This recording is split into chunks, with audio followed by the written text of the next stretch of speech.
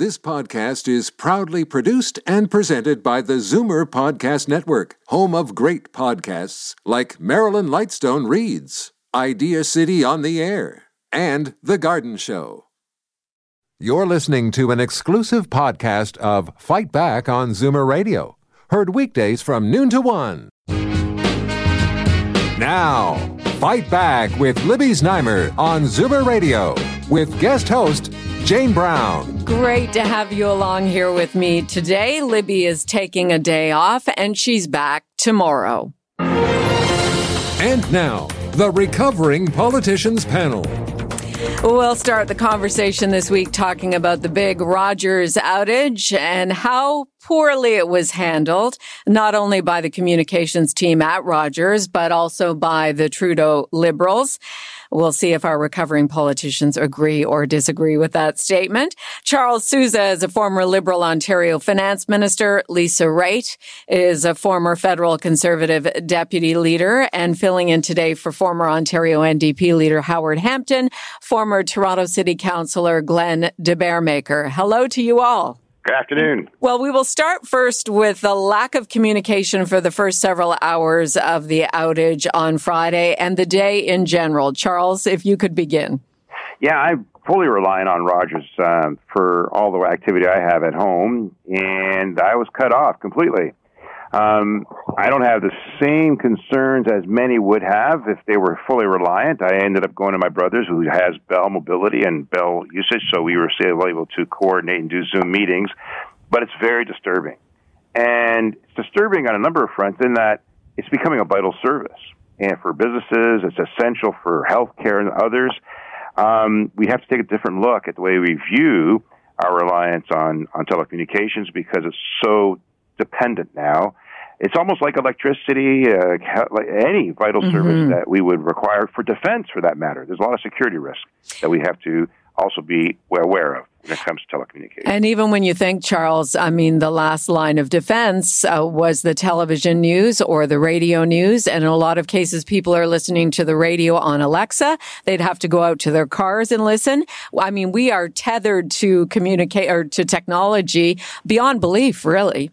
You know, it's a wake-up call, and it's probably a good thing this happened, as tough as it was for many businesses, in that we now have a bit of a shock that's come to the system, that we are vulnerable. It happened for a day. Some are still suffering. There's been a few days for a few others, but it means that we have to now take measures to protect ourselves going forward.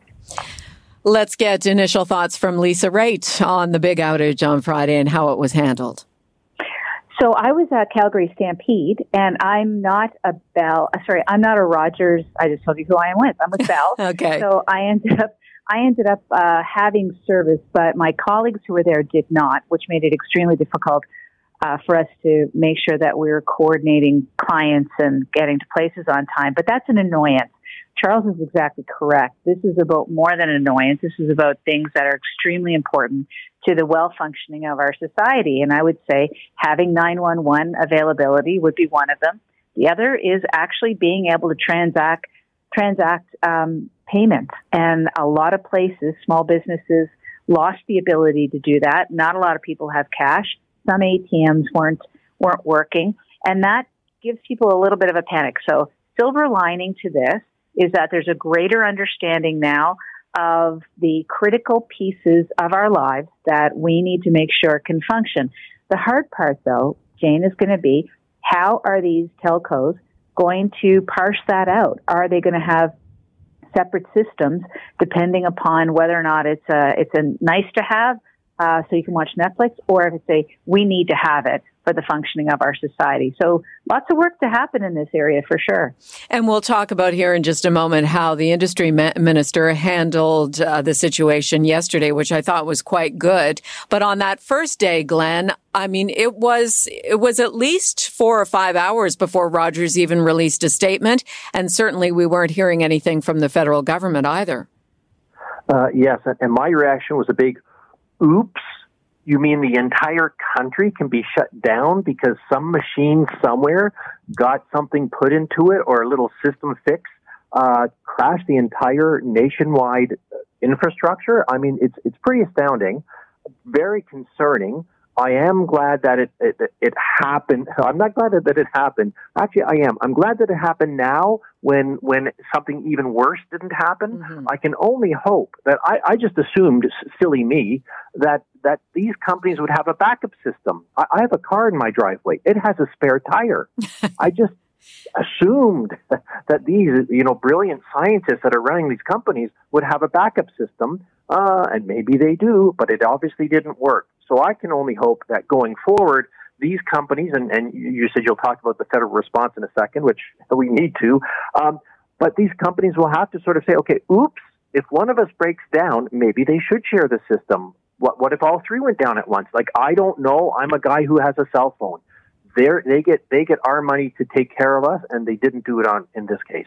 Certainly, you are welcome to call in and join our Recovering Politicians panel with your thoughts 4 days later on the Rogers outage and how it's been handled in the early going and as recently as yesterday. Numbers to call are 416-360-0740 or toll free 1-866-740-4740. Now, what about the reasoning? The Rogers CEO, Tony Staffieri, attributed the outage to a network system failure after a maintenance update.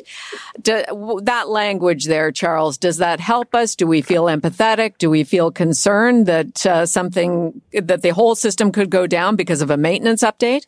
Yeah, it makes me even more worried, more concerned. I mean, I had a technician come in, we have a battery-operated thermostat in our home. The whole system shuts down when that battery goes out. That's crazy. We should have it actually hardwired. We should have alternate sources by which to serve the needs of, in this case, telecommunications sector. It worries me. It worries me that we're lagging behind other parts of the world who seem to have advanced systems at much lower cost than we have here in Canada. And I don't know what the reasons were, and I'm sure my biggest worry was if we were attacked. Mm-hmm. If there was an actual cyber attack. That's what really concerned me.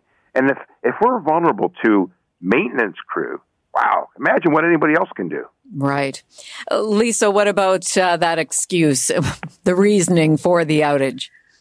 I don't think that actually gives you much more information. I mean, let's put it together what Charles just said. During maintenance, did somebody drop security in the system? Was this an actor from the outside? I mean, the U.S., not more than 4 days ago, warned countries about China and Russia when it comes to cyber, and then our whole system goes down. That's not a conspiracy theory. Those two data points are important to look at. And I found it curious that the Minister of Industry, Francois Philippe Champagne, had the meeting with the CEOs. That's fine. That almost begs the question of, was it only the fault of Rogers? Like, was there something to do with national security here? And does the government have a role to play? So I'd be very interested in that, and I would definitely be scrubbing information, and maybe the parliamentary committee will get to the bottom of it. And by the way, Charles, as for the battery and the thermostat, yeah, I had to have a call to the furnace guys to come in to tell me that. That was very embarrassing. It was silly. It's silly that we're relying on the battery. The whole system shuts down. Well, right. A lot of what we use in our homes now is controlled through the internet. Yeah. Yeah.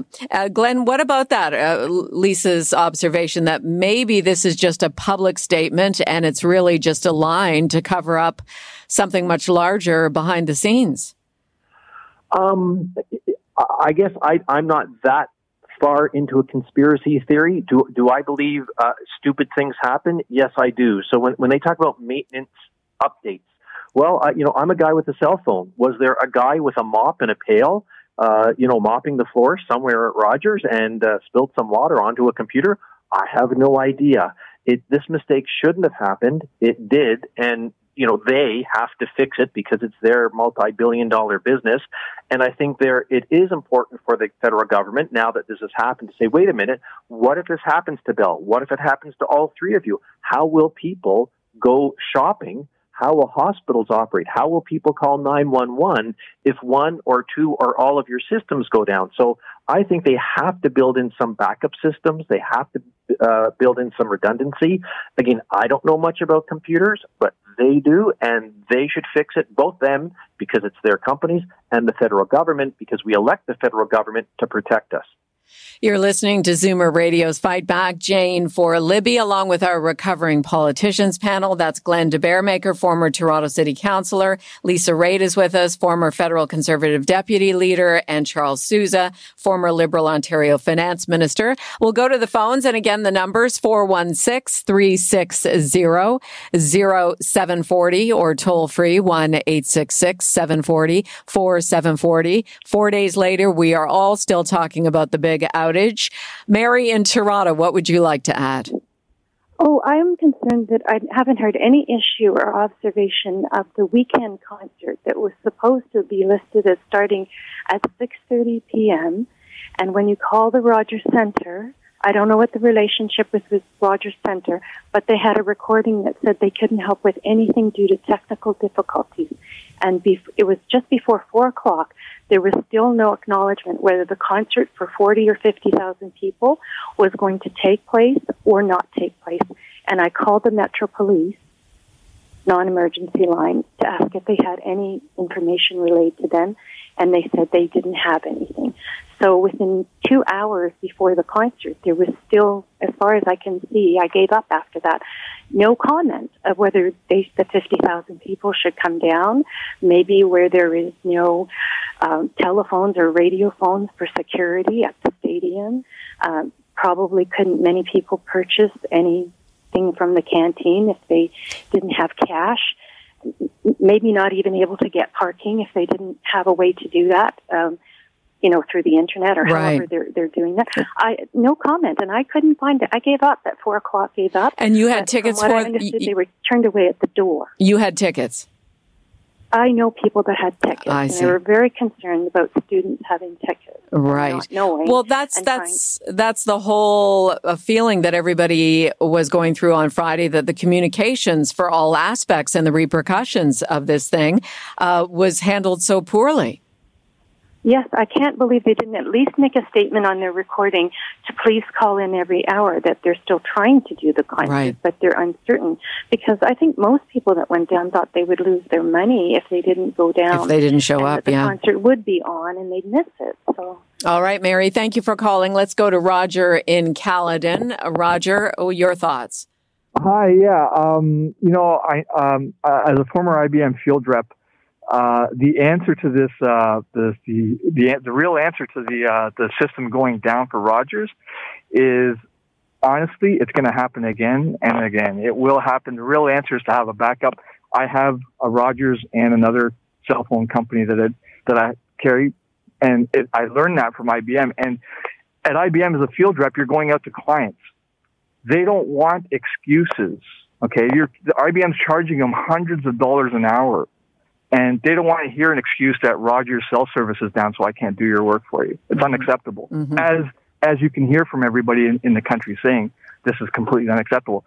Well, with IBM, they don't put up with that. They make sure if you're a field rep, you have two phones, and you don't run into situations like that, because it really is unacceptable. Right. No, thank you for that. That is the answer. Thank you, Roger in Caledon. That helps us transition to the next part of this conversation. The industry minister yesterday, François-Philippe Champagne, met virtually with the heads of the big telecoms. He's given them 60 days to come up with a plan to make sure everyone is covered in the event of another emergency outage. So in other words, they can piggyback on each other should one of them go out. Do you think, he even said himself, the industry minister, Charles, that this is a first step. Yeah, it is just a first step, and obviously they have to do something to cooperate as emergencies of this sort take place. They already piggyback on their systems, especially in the rural community, so these things do occur. It kind of reminds me of the bank merger discussions. What's going to come up to light now is Rogers' desire to buy another telecom company and be even larger.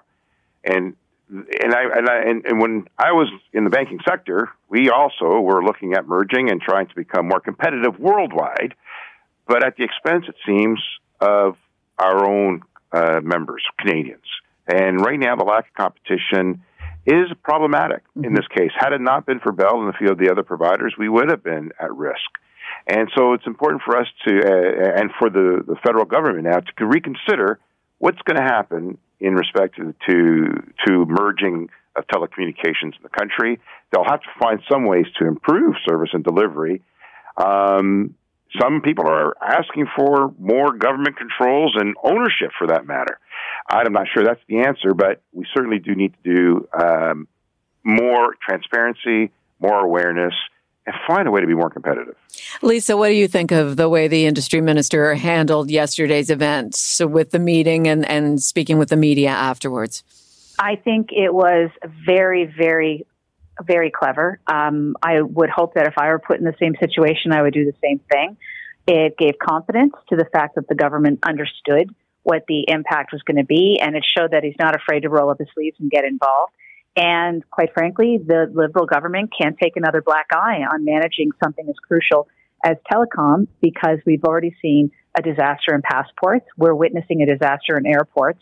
And I think the minister just got out ahead of it. And he said we'll be observing very closely. I don't know what tools he has. I mean, honestly, I don't know what he can do. I don't know what the government can do. But certainly the industry came to the table with the desire to make sure that they are going to be working collaboratively. And I respected that. So all in all, I give it a thumbs up. I think it was the right political play. I think it was the right response from the telcos. Now, let's see what ends up happening and whether or not we're going to be really protected in the next time. Glenn, I think Lisa's bang on there with her analysis. What are your thoughts? I'm with you, Jane. I thought Lisa's correct. I mean, the minister should have said, you have a problem, fix this. And it's either an easy way and you do it amongst yourselves, the way that you want, or we can legislate this. And the Canadian government does have a lot of power. So, and I'm sure those companies don't want the federal government and the federal bureaucrats telling them how to run their businesses. That's probably not what any of us want. So I think the minister calling them together saying, hi, remember me? I'm your friend, the government. And if you don't fix up this mess the easy way by yourself, I'm going to come in, and maybe we don't know what we're doing that much, but we're going to fix it one way or the other. So I think I'm going to say, I bet you the presidents of those companies have a lot of incentive today to get their act together and to come up with their own solution. And I think that's probably best. Let those private sector companies figure out how to fix the problem, and then the government doesn't need to be involved. And that's good for everybody. And we have this 60-day deadline that's been floated by Champagne to the heads of the telecoms. Charles, what we don't know is what if they don't have a plan in 60 days? Yeah, they actually meet regularly, as far as I understand, because they have a very active association and lobbying effort.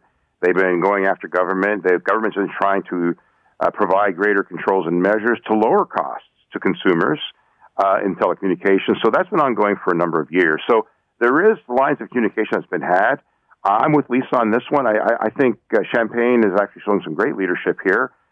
But the actual ability to deliver on an agreement within 60 days, they can say all they want. Is the technicality, the technical supports there to enable it to be so? And can we avoid this from happening again? That will be up to the telcos to coordinate themselves. And there's a lot of money here. It's a huge industry. There's a lot of fortunes being made in telecommunications. And that is one thing that the government's going to have to control, because, that'll come into play. I want to get final thoughts on this topic as well from Lisa and Glenn. An investigation by the CRTC is also promised as to what exactly happened on Friday. But in terms of what questions you're left with, Lisa, what still needs to be addressed that we didn't hear about yesterday? I think what I pointed out at the top was whether or not there was any foreign actor involved in this.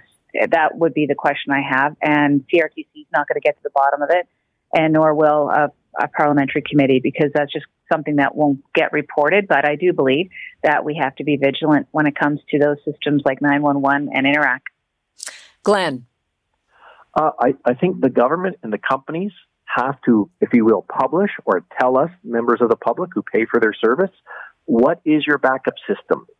for something like this and other scenarios that could happen. What if 2 of the companies had gone out or 3 of the companies? Then maybe we would all be out without communications for an entire day. That would be a crisis situation. So I think they have an obligation to tell us what is their backup plan so this never happens again. I'm with the Recovering Politicians panel, Jane for Libby here on Zoomer Radio's Fight Back, Glenn de Bearmaker, Lisa Raitt, and Charles Sousa. I'd like to get quickly your impressions of the Premier's meeting in Victoria before we touch on Patrick Brown. I'm hoping we can get that all in before the bottom of the hour. Charles, the Premiers have resolved to ask for a bigger piece of the pie in terms of federal funding for healthcare because healthcare is struggling across the country as a result of the pandemic. Does that have any legs? Is that likely to happen? It happens every year. Every time there's a budget discussion, there's a huge discussion around health transfers. It's one of the largest items in any provincial budget. The federal government coming forward with the universal dental care and a few other things in respect to their agreements with the NDP is also going to put a burden on the costs that we have. But bottom line, there's staff shortages. There's a lack of personnel to provide service. And I think there's going to be a need to change the way we deliver. We have a lot of ALC and home care needs that are still stuck in hospitals that shouldn't be there. There's a lot of change that need to be had. And, of course, rural communities are suffering. But, they've always been rural. There's always been a lack of population, but that's now increasing. So the demands are greater. It's going to have to mean a different way of servicing healthcare. And back in the day when it first came to be, universal health care was about providing operations and emergencies. Now it offers much more than that, and that's very costly. So we have to find a way to make it sustainable. Right, because there's only one taxpayer dollar, as Libby always says, right? That's true. Lisa, your thoughts on the Premier's meeting and what they're requesting? Yeah, I think So the federal government actually has the easiest position in all of this, and that is the fact that they hold a checkbook. And the ask for money is, it's going to happen every year, as Charles points out. Fine. The real change has to come from within. And when I say from within, I mean every floor of every hospital, every administration, everybody has to take a look at how they can deliver better. And that includes the province. The top-down approach is not working. Giving the money and then fighting over whether or not it has strings to go into certain areas and hiring people to make sure it's going into certain areas, that's not working. So if we're going to be ready for the next pandemic, if we're going to, and I would submit the next thing to deal with is the gray tsunami of dementia. If you want to be ready for that, then change has to start from within, and it has to start with everybody. And just fighting over how many dollars or what percentage points, bit of a smokescreen for me. Show me that you're making the change on the ground. Glenn? Well, as a recovering politician, I looked at the Premier's statements and found them very unhelpful. To say that all the premiers across Canada could agree that somebody else should pay the bill. Wow, how shocking. I mean, I just find it irresponsible. If those premiers had actually said the federal government should pay more, and here are the taxes we all agree you should increase so that we can have better health care, I think they may have had some credibility. But just to say, well, we're not going to increase our taxes, and in fact, again, I live in Scarborough. On my street, I see all these beautiful SUVs and F-150 pickup trucks, and we got our license renewal fee canceled, so the Ontario government lost $1 billion a year. So I would say to my colleague, Premier Ford, you don't need to raise taxes to help the medical system. Just don't cancel the license fee renewal. That'll give you an extra $1 billion a year, and I and the people in Scarborough will continue to drive our SUVs and pickup trucks. So I think it made the premiers look really bad. There is only one taxpayer. So if you want to have more money for health care, tell us how you will pay for it. Which of the taxes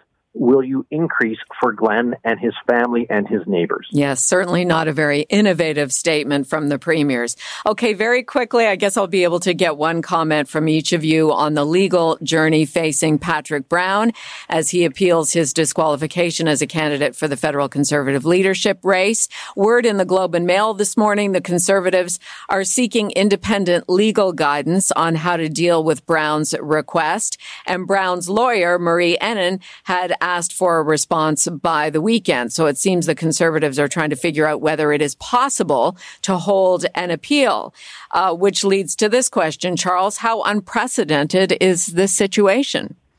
Well, Patrick Brown's career has been unprecedented, and there are obviously some bridges that he's burned in the past with some of his party members, and that's coming to haunt him now. The notion of paying staff to do work on a campaign is not unusual. I mean, I look at the other candidates, and they have political staff paid by taxpayers that are working on those campaigns. It's the disclosure of those individuals and when they're doing and how they're volunteering at hours. That's where Patrick, I guess, failed in respect to this particular instance. But there's more to this. And I don't know the full story in the backdrop, but, hey, he's got a right to defend himself, and, he will, because he's proven himself to be a fighter, so he'll continue to fight back. Lisa, we did get some details of Patrick Brown's troubles. Longtime party activist Deborah Jodoin released a statement saying she informed the Conservative Party that Brown had encouraged her to work for him while under the auspices of her private company, and she said that he was aware a corporation was paying for her campaign work, which the Globe cites is illegal under federal election laws. So he may not have a case here. I don't think anybody knows whether or not there's a case to be made other than counsel that's giving advice, and this will get sorted out by an arbitrator of law, is my guess. But I'll tell you that it's not unique. To answer the question you posed to Charles, when I was the co-chair of LEOC, the last go-around, we had challenges to our decisions that ended up before an adjudicator. And I know that from experience, the Green parties had the same thing happen in their leadership race, and the NDP had it happen in the race to replace Tom Mulcair. So these are high-charged, high-stakes events, and these are things that people are worth, they feel is worth fighting for. And this one is going to end up going the same route, which is it'll end up in a court or by somebody who's going to make the decision, and we'll see how the chips fall. But the fact that everyone's getting a lawyer, I think, is a good thing. I think if there's a problem with justice being followed here, that it should be decided, and it should be decided by the person best placed to do it, which is a judge or an arbitrator. And Glenn, can they get this all done legally by September 10th, which is the date they want to choose a new leader? Well, I'm looking at a Conservative Party of Canada leadership election ballot right now, and Patrick Brown's name is on it. So this is turmoil. Some people may have already mailed their ballots in and put him as their first, second, third, or even sixth choice. So I don't know what they're going to do. It certainly harms Patrick Brown. These allegations, and they're not allegations now from another party or anonymous source. They're allegations from somebody within his own leadership team, a trusted friend and ally of his. So it is not good for Patrick Brown. The actual deadline I think about is August the 19th, which is the last day Patrick Brown, for example, could register to run for mayor of Brampton. And I have to say, to me, Brampton's a very beautiful place. Well, Patrick Brown will be on with Libby tomorrow, so we will hear where he is at personally when they have their conversation then. For now, I thank you all. That was a great talk about the hot topics going on across the country. Thank you all. You bet. Thanks, Jane. All the best. Cheers. Charles Sousa, former Liberal Ontario Finance Minister, Lisa Raitt, former federal Conservative deputy leader, and filling in for Ontario NDP leader, former Ontario NDP leader Howard Hampton, former Toronto City Councillor Glenn de Beermaker. Jane for Libby, she is back tomorrow. And coming up next, expanding fourth dose COVID vaccine eligibility is about to happen. And you can thank an Ottawa family doctor for her push to allow all adults to get it. That's coming up next. You're listening to an exclusive podcast of Fight Back on Zoomer Radio. Heard weekdays from noon to 1. Fight Back with Libby Znaimer on Zoomer Radio with guest host Jane Brown. So as early as today, we could get word that the Ontario PCs are granting fourth dose COVID vaccine access to adults 18 to 59, expanding eligibility from only those Ontario residents who are 60 and older. Some of the credit in making this happen goes to Dr. Neely Kaplan-Murth, an Ottawa-based family physician and medical anthropologist who writes about health policy and politics.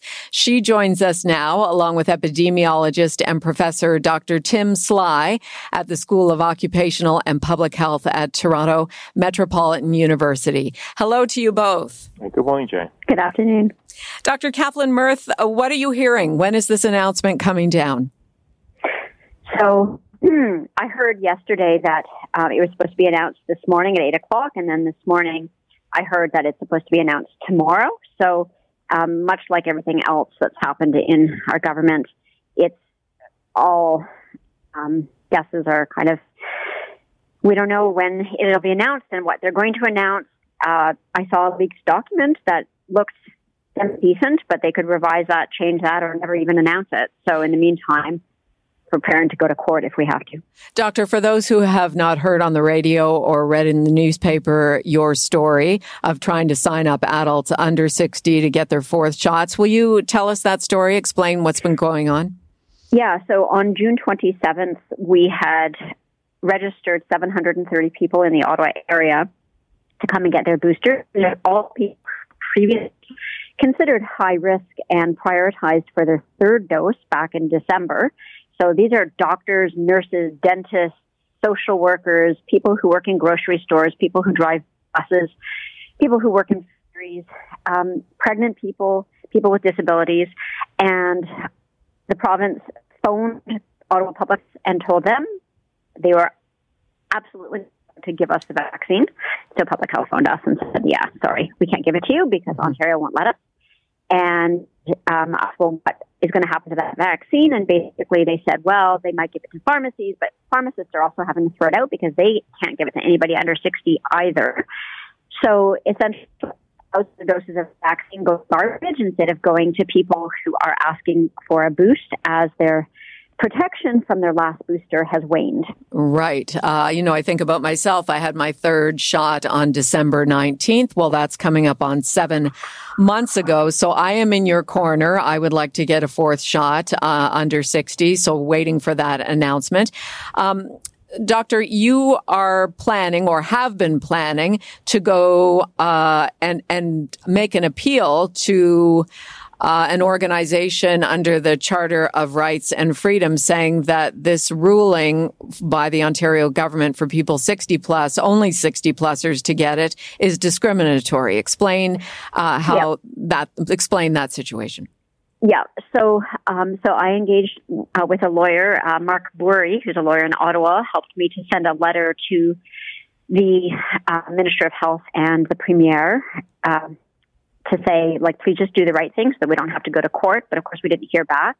So we have a team of 3 people, Mark Burry, Joanna Radbourne, and Amir Adaran, who are working with me. We have 70 people who have volunteered to be plaintiffs. We've raised more than $10,000 in case there are court costs. But those lawyers are actually working pro bono. They're doing this because it's for the Ontario to be able to access vaccines. And the only thing is that, we don't want to have to go to court if we don't have to. It takes a lot of time, a lot of energy for the lawyers, for all the people who have to give their affidavits, and also for me in keeping this going. I mean, really, we shouldn't have to fight. So under Sections 7 and 15 of the Constitution, there are kind of the legalities that the lawyers could speak more to, but the crux of it is that people should be allowed to consent to receive the vaccine, which is safe and effective. And we are disproportionately disadvantaging poor people as well as women. And the reason poor people and women are more disadvantaged here is because if you look at who can't jump into a car and go and hunt for a vaccine, who can't just drive to the United States or drive around Quebec looking for a vaccine, those are people who don't have the money to do so and the privilege to do so. The people who are going to get sick are all the people who have to work in jobs that bring them face-to-face with other people. Those are a lot of menial jobs. There are a lot of jobs that don't have support like sick leave and disability benefits. And those same people who are all our essential workers, the bulk of the nurses workforce out there, all those nurses who are getting sick with COVID and are also not allowed to get a booster, and work in grocery stores and childcare providers and parents, people, anybody who has children who have in school or in camp are being infected and reinfected 2-3 times, and all of that population is desperate for a booster, and we're all under the age of 60. So there's just many grounds on which to argue that we should have access to vaccine. A vaccine is otherwise being thrown out. And in answer to everybody's question, well, should we not just wait for a new vaccine in the fall? Yeah. We don't know when that vaccine will be available. Maybe it'll be available sometime in October. 9 will get you 10. You're going to have to fight for it. You're going to have to hunt for it. And those same people are, again, not going to be prioritized. Okay, so, let me put this out to our listeners. I want to ask our listeners, some of whom are 60 plus, some are under 60.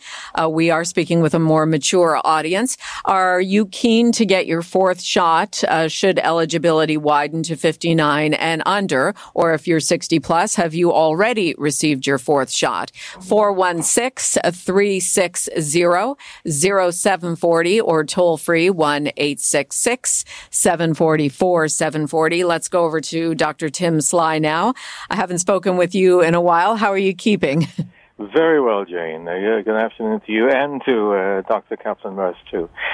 This is, ever since the beginning, way in the beginning, remember almost 3 years ago, we pointed out there's nothing black and white with this pandemic. Everything is shades of gray in between, which of course affects all the decisions. I think what we have here is even the variation with the deadline for starting the fourth. Israel, I think, says virtually anybody in over 18. Some of the provinces are at 50 years old. So what we have to push back a little bit and look at the real evidence here. Clearly, there's a priority list. You go down the priority list. The third dose is clearly where the biggest benefit comes, the biggest bang for the buck. Between the basic primary 2 and up to 3, that's where the protection lies. The fourth dose is an additional bit, but it's not that much more. But on the other hand, we've got a situation where we have to recognize hospitalization rates today are something like 3 times what they were this time last year. So we don't look at incidence anymore. Incidence has gone out the window, so is positivity rates and so on. But we look at hospitalization rates because you can't fool with those. 3 times what it was last year. We're entering now a couple of members of the Omicron family who moved in there, B4 and 5, and there's a couple of others on the horizon as well. Masks have gone. Personally, I think the mandate for that was a little too soon to drop them, and it's difficult to get them back now, I think. So there's a lot of reasons to say we should be boosting up what other protections we have. And so I think that, having said that, I think, it's about time to begin to think that maybe we should begin to, and the prospect of wasting vaccine, I mean, that is just horrendous. Yes. And the last little bit I'd add on to this little tirade thing is that we have around the world many countries who haven't even got to fully vaccinated with the first vaccine yet. And all the variants are coming from these places where there's a high amount of replication. So we got to do everything we can to get the rest of the world vaccinated. Our Zoomer Radio listeners would like to get in on the conversation. Sita in Mississauga, go ahead. Hi, Jane. How are you? I'm fine. Doctors, you're doing a great job pushing the booster for all since we're heading to another wave. And a quick tip, I called Shoppers last week and they're booked until August. I phoned the small independent drugstore and I was asked to come in the same day, which was very short notice. We couldn't make it. But the next day we went and we got all our booster up to date. So you've had your fourth shot, Sita? Yes. Okay, well, that's good to hear. I did want to, and thank you for calling, I did want to ask Dr. Kaplan-Myrth, anecdotally, I'm hearing that people under 60, not much under 60, are able to get the shot at some drugstores. Is that a pharmacist making a decision on their own? What's going on there? Most people are being turned away in pharmacies, the same for the same reason that they end up being turned away in family doctors' offices. But if like I have had vaccine events when I give it to everybody who's 16 over and we have leftover doses, I refuse to throw those out. Then I put out a call and we let anybody come in who is under age 60 who wants it. So pharmacists can make that choice to do the same, but by and large, pharmacists aren't doing that, and people are being turned away even now. Quebec to get their vaccine. So as of about half an hour ago, New Brunswick has now approved boosters for anybody 18 and over. Mm-hmm. I think British Columbia has approved it. Quebec has approved it. But again, it comes down to who can jump in a car and hunt. And right. As that caller just said, like there are many pharmacies that are booked up. But they're not being honest in terms, not the caller, but I mean the pharmacists and the province aren't being honest in terms of it. It's not that there are so many people who are 60 and over who haven't yet been able to get their dose. That has been available for months, and people who want it very well can get it. So it's really a question of all the doses that go in the garbage because the people under the age of 60 who are begging for it aren't being allowed to have it. Let's go to Margaret in Niagara. Margaret, what's your story? Jane, I just went shopping a couple weeks ago up on Lundy's Lane here in town, and I noticed the Rexall drugstore had a sign of fourth doses. Come on in. I went in. 10 minutes later, I'm out. I've got my shot. I'm 69. They were giving it to anybody that wanted it. So no waiting, no registering, just nice and easy. Nothing. I just hopped in the car. I pulled out my phone and phoned everybody I knew. And all my friends went up there and got theirs right away. So it was so easy. And that was all just a good comment for a change. Yes, thank you. Thanks for calling, Margaret. Let's go to Donna in Welland. Donna, have you had your fourth shot? Hello. Hello. Go ahead, Donna. Okay, yes. I didn't get it. I went to Shoppers Drug Mart and they said they had none and they had no idea when they were going to be getting any more shots. Well, you heard Margaret there in Niagara. Maybe you should head over to her Rexall. No, can't do that. Okay. Far. It's too far, yeah. Yeah, too far. I had my third in December, so I'm at my 7-month mark. Yeah. All right. Well, we're going to be getting some more information. We don't know exactly when, but that's what we're hearing. And I suspect it will be the new health minister, Sylvia Jones, Dr. Moore making the announcement in tandem. But again, nothing official on that yet. Let's go to Michael in Toronto. Michael, go ahead. Hi there. No, I'm stage 4 pancreatic cancer, and I had my fourth shot in January, so we're pushing 6.5, 7 months at 69. I'm just curious where we stand in all this. Oh, good question. Dr. Kaplan-Myrth, this individual, What's his situation? What should he do? So if they word their announcement appropriately, they'll say that anybody whose last dose was 5 months ago should be eligible for a booster, which should therefore include anybody who needs a fifth dose because they were immunocompromised and had a fourth dose more than 5 months ago. So that's certainly what I hope will happen. But again, like all bets are off. We don't know what the province will say. Okay. Thank you, Michael. Thanks for calling. Dr. Sly, I'd like to ask you from an epidemiological perspective, around the scientific uncertainty of getting a fourth shot now versus waiting until the fall for the new Omicron-tailored booster vaccine. Are there any concerns that if you get it now, you might have to wait a little longer in the fall? Well, it's a bit more like a stock market, actually, Jane. You never quite know what's over the horizon that you can't see yet. I mean, we're building up now the BA4 and BA5 variant, but who knows, in another 3 months we could see a totally different variant that comes along. And don't forget, so far, really, if you stand back and look at it, all the variants we've had, Alpha, Gamma, Delta, and the Omicrons, have all been reasonably the same degree of pathogenicity, in other words, disease-producing. None of them have been an increased amount of illness there. Now, we could easily see something like SARS-1, which is another coronavirus, appear, and that's going to be 10 to 11 times the case fatality rate. Or even the MERS coronavirus, so that's about 30 times the risk of dying if you're a case. And that could be another variant of this thing around the horizon. This is why it's so important to vaccinate the rest of the world as well. So we don't quite know what's on the horizon. Some people will say, wait until you get your booster just before the wave, because it's going to do most effectiveness. But we never quite know when that next wave is going to be. And if I was looking at the figures today, the wastewater and the hospitalization rates, they are shooting up. In fact, the GTA rate for the wastewater virus signal is highest. It's very, very high in the province. So there's a lot of it spreading around right now. And we will be talking more about the seventh wave after the break. In the meantime, Dr. Sly, Dr. Kaplan-Myrth, thank you so much for your time today. You're welcome. Have a good afternoon. Pleasure, Jane. Thank you. Bye. Epidemiologist Dr. Tim Sly, professor at the School of Occupational and Public Health at Toronto Metropolitan University, and Dr. Neely Kaplan-Myrth, an Ottawa-based family physician and medical anthropologist. Jane for Libby, and still to come, from fourth shot boosters to the seventh wave of COVID. They are going hand in hand. That is coming up next. You're listening to an exclusive podcast of Fight Back on Zoomer Radio. Heard weekdays from noon to 1. Fight Back with Libby Znaimer on Zoomer Radio with guest host Jane Brown. We here in Ontario learned last week that we're in a seventh wave of COVID-19.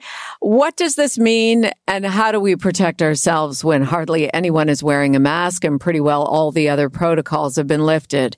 Joining us to answer these questions, Dr. Karen Bourne, Assistant Scientific Director of the Ontario COVID-19 Science Advisory Table. Dr. Bourne, thanks for joining Fight Back.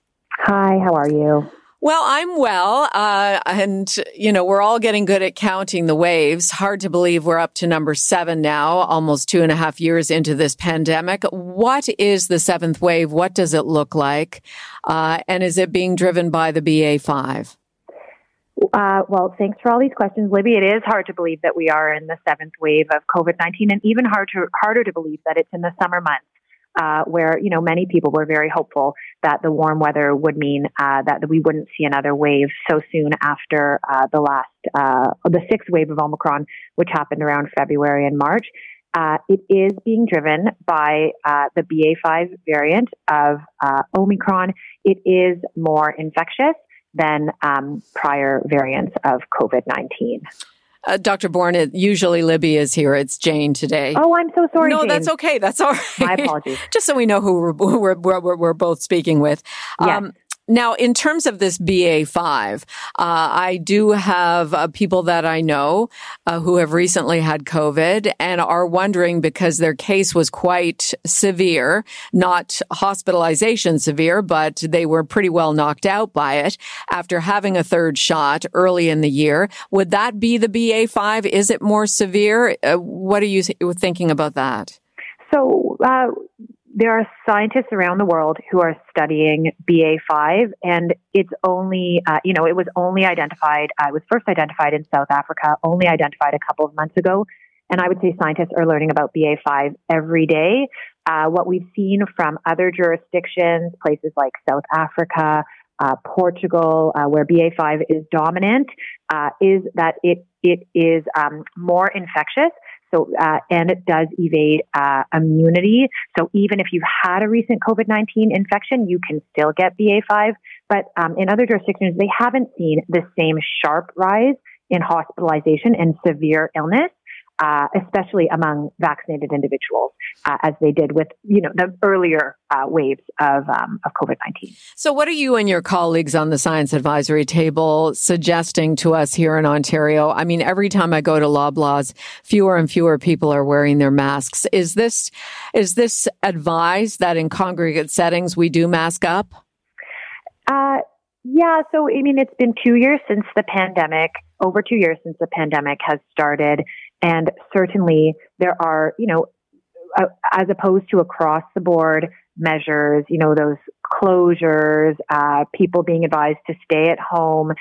We're in a different time, and we're in a different time for a number of different reasons. One is that we have excellent vaccines that do a really good job of protecting people and reducing severe illness and hospitalizations. And we also have very high uptake of these vaccines among the population. The challenge is that the definition of what being fully vaccinated means keeps changing. So initially it was 2 doses of the vaccine. Now it's 3 doses.